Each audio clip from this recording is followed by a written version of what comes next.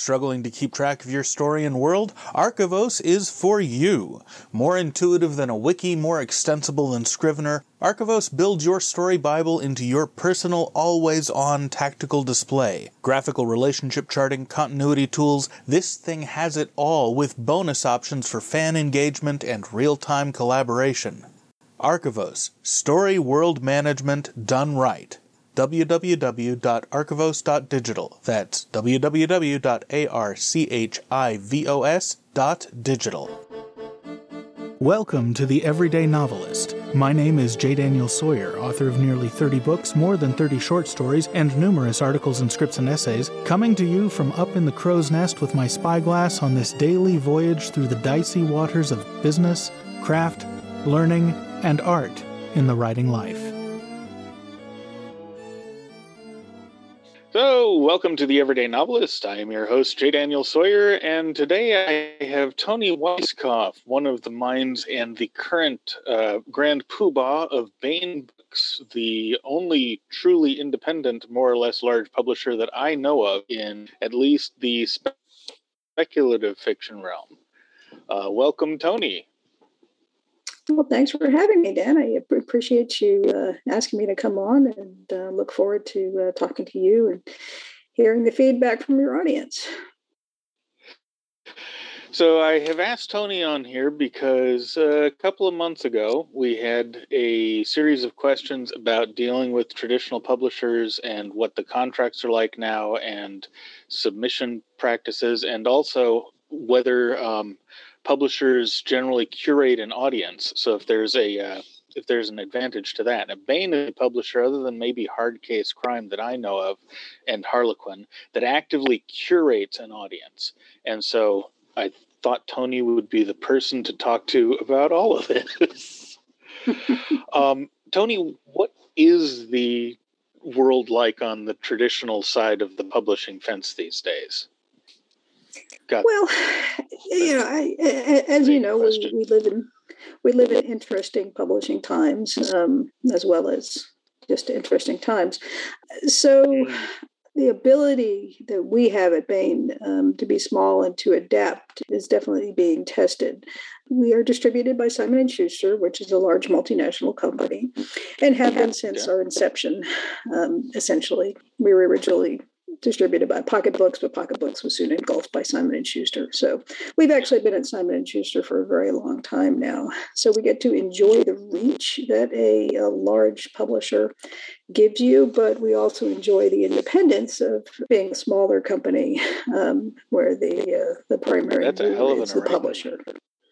It was, and there are historical reasons for it that I won't necessarily go into, but are matter of record. But yeah, it is. I think really close to an ideal situation. So at Baen, we haven't done a lot to change the way that we do things, but the way that we do things, the way that Jim Baen set things up, has always been very much centered on reader service, which is to say, providing the reader with great stories. And we found that the best way to do that is to treat the authors well. So we've always approached the idea of creating stories as a partnership between the publisher and the author, and I think that's really where the publishing industry has evolved to at this point, to make that arrangement much more obvious than perhaps it was in the heyday of traditional publishing. So how is it that you have curated such a massive and loyal audience that's loyal to the publisher over all these years? Well, Jim Baen was a reader, and I'm a reader, and all of our editors are readers. So we approach our selection of the books that we publish from the viewpoint of the person who is awake at 11 o'clock at night and looks around their house and there's nothing to read, right? So we're always looking for Yeah, we all know that, right? You have a million books and there's still nothing to read. So we always want to be providing that book that, oh yeah, I want to read that. And so that's sort of the underlying impetus behind it, is that we're looking for the kind of science fiction that we loved, and we've been able to find it over the years. And there is a large audience for that. The tagline that we have on our social media is the heart of science fiction and fantasy. So these are the kinds of stories that you think of when you think of science fiction and when you think of fantasy. And we've been true to that for nearly 40 years now. I went off in the indie direction because I got interest on a book from Del Rey. I said at one point, these are the rights that I'm not willing to sell. And they were reasonable things like I wasn't willing to sell perpetual rights, especially not for like a teensy little $5,000 signing advance and stuff like that. They're perpetual rights. They shouldn't be written into any contract anywhere about anything at any time. And the reaction was, okay, goodbye. And so I was like, okay, well, I'll go over here and do my own thing then if this is the way that initial terms are going right now in the marketplace. Is that still the case with most publishers? Is that the way that things are at Baen, or is the expectations with you guys a little different? How are things working? I think our contract is probably a little more generous to authors than it sounds like what Del Rey was offering you. But again, we haven't changed from the way that we've done business all along. But yeah, for a first novel from somebody who is, not a celebrity in some other field, right. I would have to say that if you wanted to hold on to a slew of rights, we would probably also say, thanks, but good luck someplace else. I was happy to accept almost no advance. It's not the advance. If anybody doesn't think that you're not going to earn out a $5,000 advance, then they're not going to publish you in the first place. Fair enough. So it's not about the advance. It's about looking forward to future relationships. I mean, and you're not, the fact is you're not going to make a lot of money off of that first book, most likely. Right, of course. You're going to make a lot of money off of later books and the continuing relationship. So, yeah, it's the trade-off, right? The trade-off between what a traditional publisher can bring you in terms of audience and marketplace share and attention from Hollywood, among other places, that is very difficult as an indie to get on your own. Not impossible, obviously not impossible, but harder. Right, because you don't have the built-in set of relationships to work with and all of that. You don't. And it's not only that, too, is that when you decide to publish independently, that means not only are you the writer, the creator of the IP, as they like to call it, but you are also now the publisher, right? So you have to do all the things that a publisher is supposed to do. Yep. Now, I'm not defending the large publishers of this world. I understand. Right? I can only tell you what we do. But what publishers are supposed to do, right, is proofread, copy edit, typeset, design a cover, market the book to bookstores, market the book to libraries, market the book to foreign markets, market the book to foreign agents, market the book to film agents, market the book for other subrights.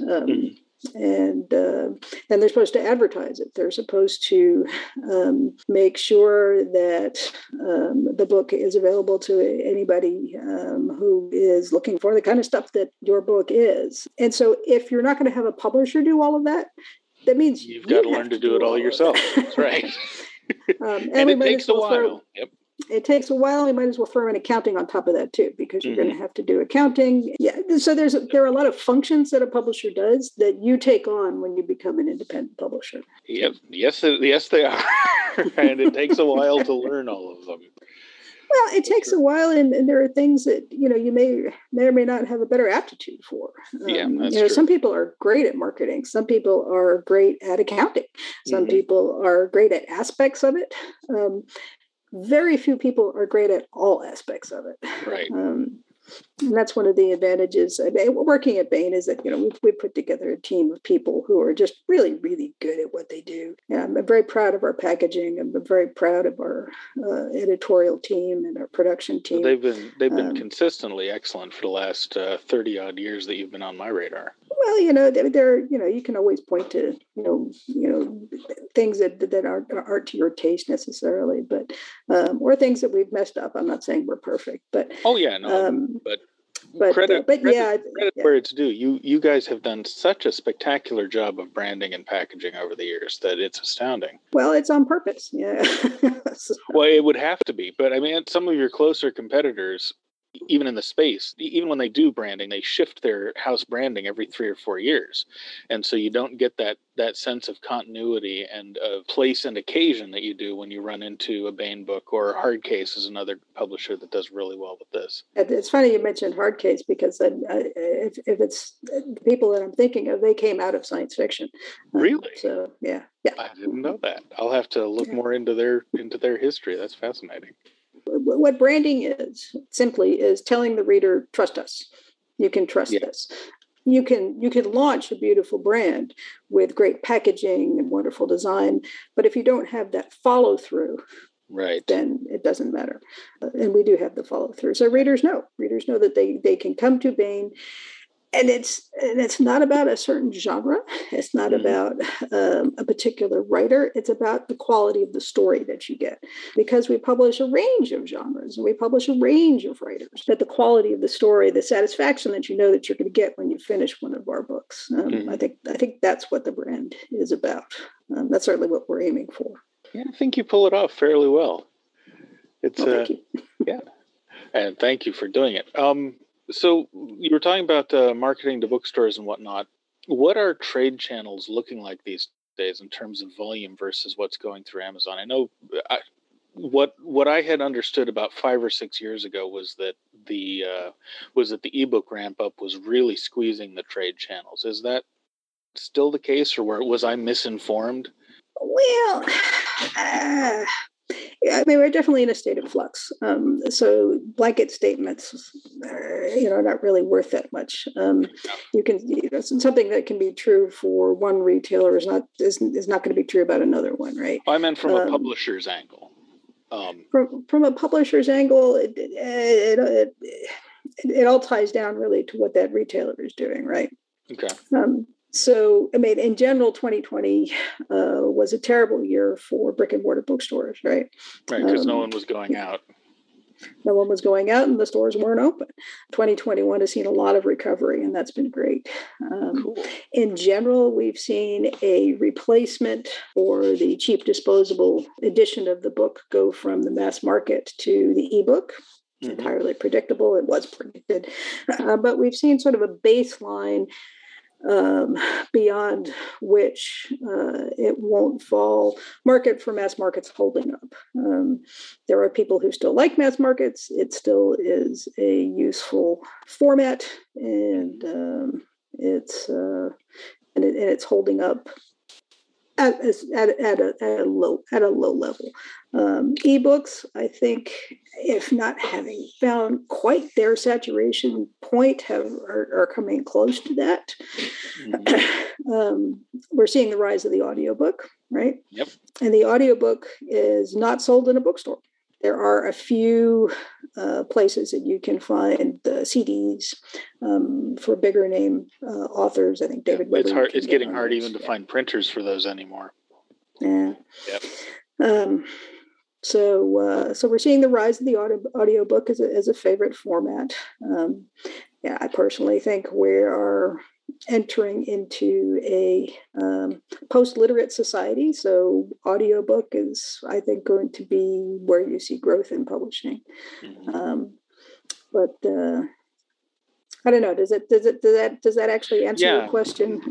It gives me a lot more than I was expecting. There was one little nuance. Okay, so as a small independent publisher, or in my case, as a micro publisher, because I've only got 3 authors, there's a certain amount of investment, a lot of time, a moderate amount of money in pursuing trade channels. in getting in the ABA was the red box and the white box deals and cultivating relationships with bookstores and whatnot. And so I guess this is mostly for my benefit. We're finally hitting the point where we're starting to look at doing that seriously. And there is the open question of whether that channel is still vibrant enough to. Right. Well, I'm very cynical about marketing. Okay, my marketing people will tell you that my default is all marketing money is money pissed down a hole. Okay, so, on the other hand, right, in order to develop your brand, whether that be your author name or your publishing house name, you have to do something to be able to let the people out there know that you exist. You have to be able to find your market. And if you intend to market to bookstores, you have to find some way to do that. I'm not going to endorse any one particular program, but you have to do something. So it's really, really hard. It's really, really hard to get the mass to notice you.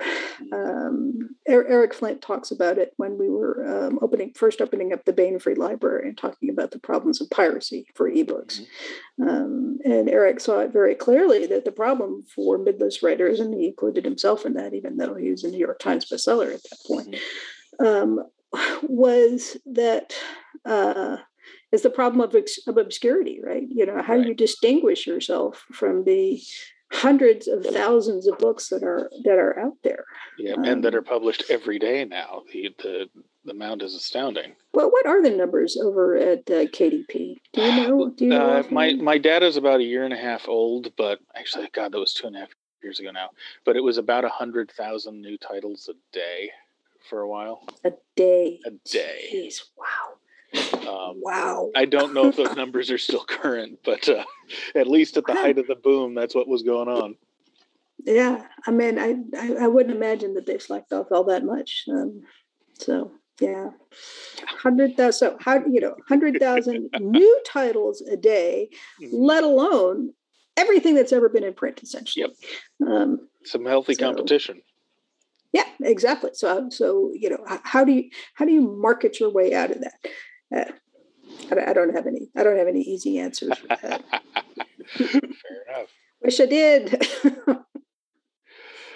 Okay. Well, so what's coming down the line in the next year or two for Bain? Any big moves planned? What kind of new talent are you looking to recruit?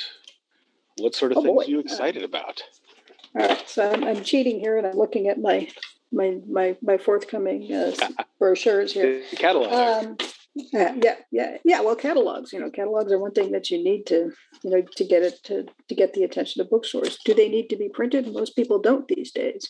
We still do, because I think there are enough people out there who will pay more attention to this than they will just yet another PDF in their inbox. Makes sense.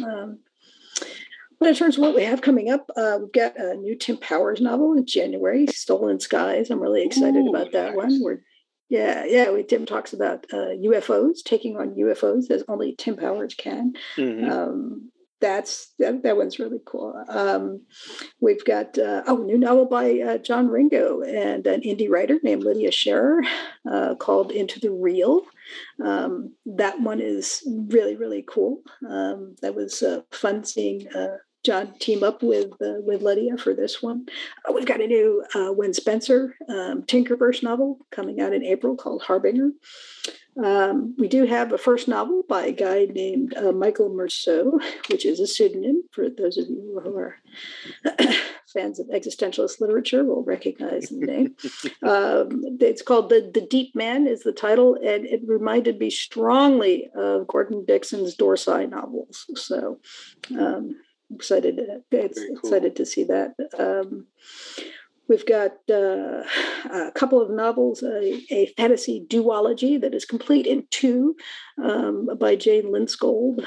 It's a portal universe where we have the three ladies who showed up at the book club on Valentine's Day get sucked into a portal. And it turns out that they are the mentors that these three teenagers in this fantasy world have called to mentor them in their quest. So we have a nice play between the teenagers who in the fantasy world and the grouchy old ladies from our world getting caught up in adventures. So that one's kind of fun. And very, very, very bookstore oriented. Sean Patrick Hazlitt, former Captain Sean Patrick Hazlitt of our U.S. Army, has put together a Weird World War IV original anthology. It's got a lot of really cool far future and not quite so far future weird military science fiction stories.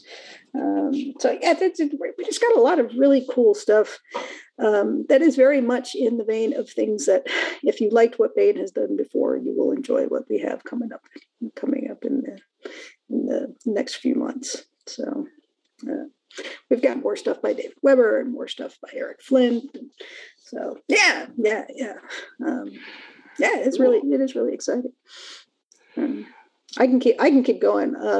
David You're having David fun. Weber, keep going. Yeah. David Weber has been pairing up with some indie writers, Richard Fox being one of them. Oh, interesting. We're getting some projects that David had back in the early 90s, when David was just first starting to get the attention of the booksellers, even really before he had hit it big. The booksellers were like, this guy is really selling. We want to see more from him. We got a series of proposals from him. We said, we want you to think in line of a series, and we'll pick one of these to be the next book that you write. And so he gave us 4 really detailed outlines, 4 series ideas, and we picked Honor Harrington. So we were right. That was the best one. It paid off very well for everyone involved. It really did. But there were these other really cool things that he also wanted to write that he never has found the time to be able to do. So Richard Fox is helping him complete the. Did you remember Path of the Fury? That novel that he did. Well, there were prequels to that. Contracted for long ago. So he and Richard are writing those prequels. The first one of those just came out, called Governor. Fun. And another series we've already started publishing, the Gordian Protocol novels, and he's been able to get those accomplished with Jacob Holo, who's another indie writer. And Jacob's going to be writing solos in that universe, and we're going to be publishing hopefully some other books as well by Jacob. So future's looking bright. Fantastic. Now I got to ask, you read Secrets of the Heinlein Juvenile. Did you enjoy yourself? Well, I read the first chapter that's available on the Kickstarter. And, did I not send you a copy just for fun? Oh, you sent it to me as an ebook, and I'm I am Dead Tree all the way. So okay.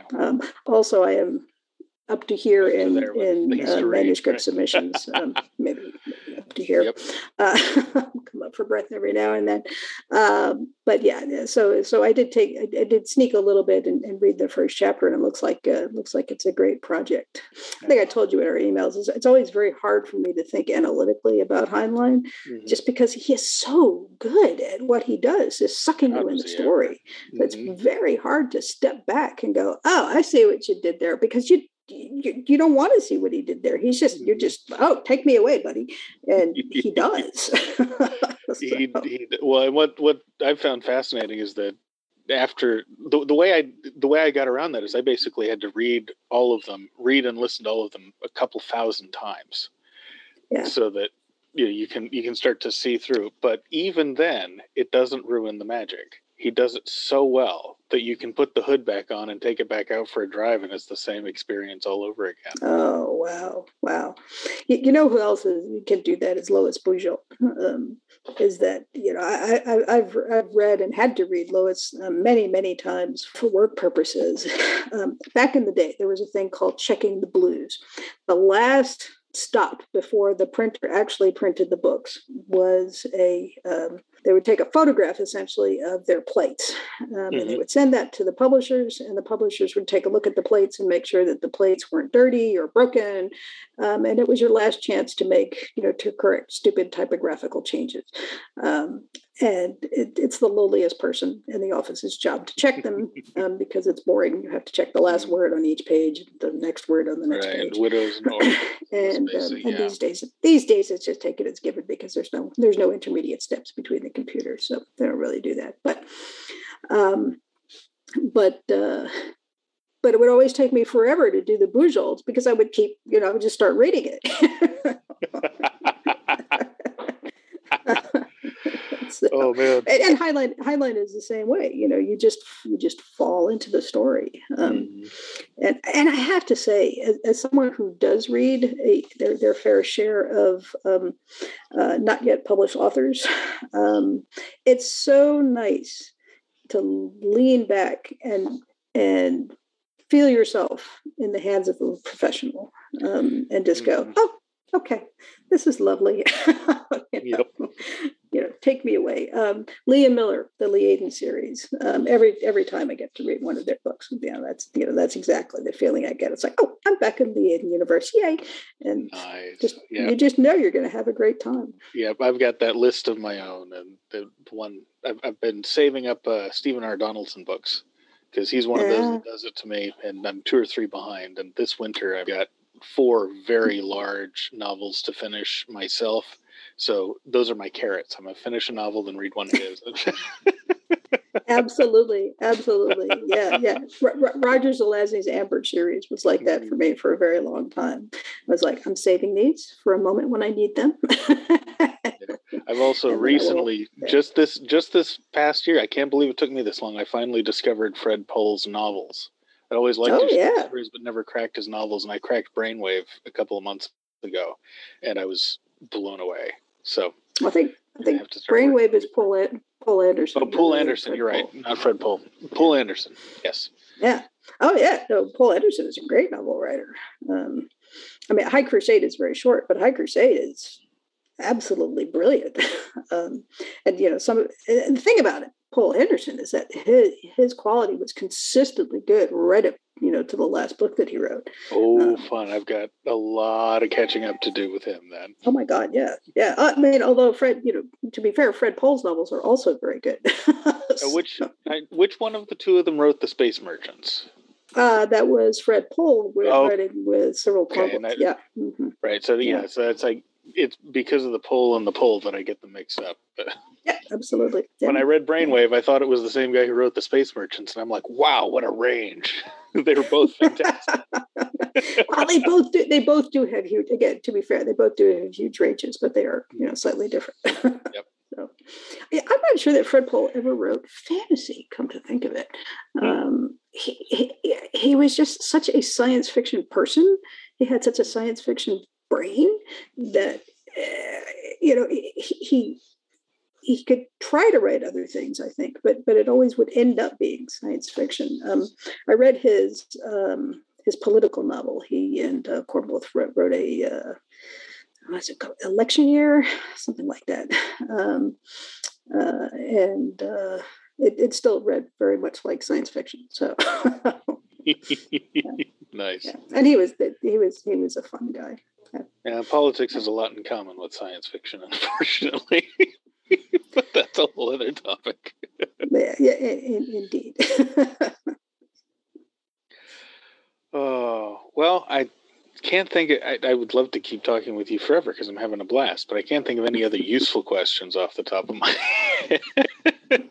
What's the best way for writers to submit to you if they are so inclined? We do have an open call, and that is 365 days a year, 24 hours in a day. You can go over to our website, look for the writer's guidelines, and we do have a manuscript submission process that you have to go through. It is not the simplest in the world, and that's okay. So, intentional, obviously. It wasn't. it wasn't the primary intent, but it's not a bad filter, no. So yeah, check out our manuscript submission guidelines on Bain.com, and you'll see. Another thing that we Bain don't run, but Toni do run, is Bain's Bar, and there's a forum on the bar for if you're not sure if your manuscript is quite ready for a Bain audience, or if you're not sure if it's right for a Bain audience, you can post your manuscript or parts of your manuscript up in that forum, and Bain readers will let you know.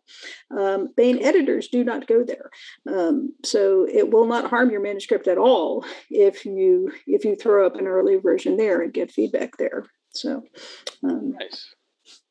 And you also do you still run the podcast? I've been out of the loop, but we do. Yeah. Toni Daniel started it when he came to Bain, and we've got over, I realize, 500 episodes and never missed a week once we started doing it. Yeah. Really great exciting. Stuff on there. We are about to lose Toni Daniel to Regnery Press, which is but it's a great move for him and a great fit. They do mostly nonfiction, and we will be continuing the podcast. David F. Shahared, one of our younger editors, is going to take over as producer, and we will be releasing a press release in the next week or so, letting you know who our guest hosts will be. We've got some guest hosts lined up to take Toni's place. So, nice. So looking forward to introducing these guys to our audience and moving forward with the podcast. I didn't know that Toni did nonfiction. I first ran into his stuff on Seeing Your Theater on the Sci-Fi Channel. Right. Yeah. Well, he's got a lot of fingers in a lot of different pies. But yes, nonfiction is one of the things that he does do, and both writing and editing, and he's going to get a chance to grow in that direction. So it'll be fun. Nice. Yeah. Oh, thank you so much for coming on, Toni, and I hope that those of you listening have gotten some of the questions answered that I was unable to answer. Bain has a spectacular reputation among all the most cynical people that I know, which is hard to do. So it's a pleasure to meet you and to get to know you a little bit. Well, my pleasure is all mine, Dan. I hope I can come back and we can talk about Heinlein juveniles at some point. I would love to. Right. Thank you very much. My pleasure. The Everyday Novelist is written by J. Daniel Sawyer and presented by J. Daniel Sawyer and Kitty Nakian, and is produced by Artistic Whispers Productions, Incorporated. The text is copyright 2021 J. Daniel Sawyer, and the production is copyright 2021 Artistic Whispers Productions, Incorporated. This podcast is released under a Creative Commons Attribution Non-Commercial No Derivatives license, and all other rights are reserved to their respective owners. Join the conversation. Submit a question, leave a comment, or a creative death threat. Or find me at jdsawyeronminds.com or hit me at feedback@jdsawyer.net. We can't do it without you.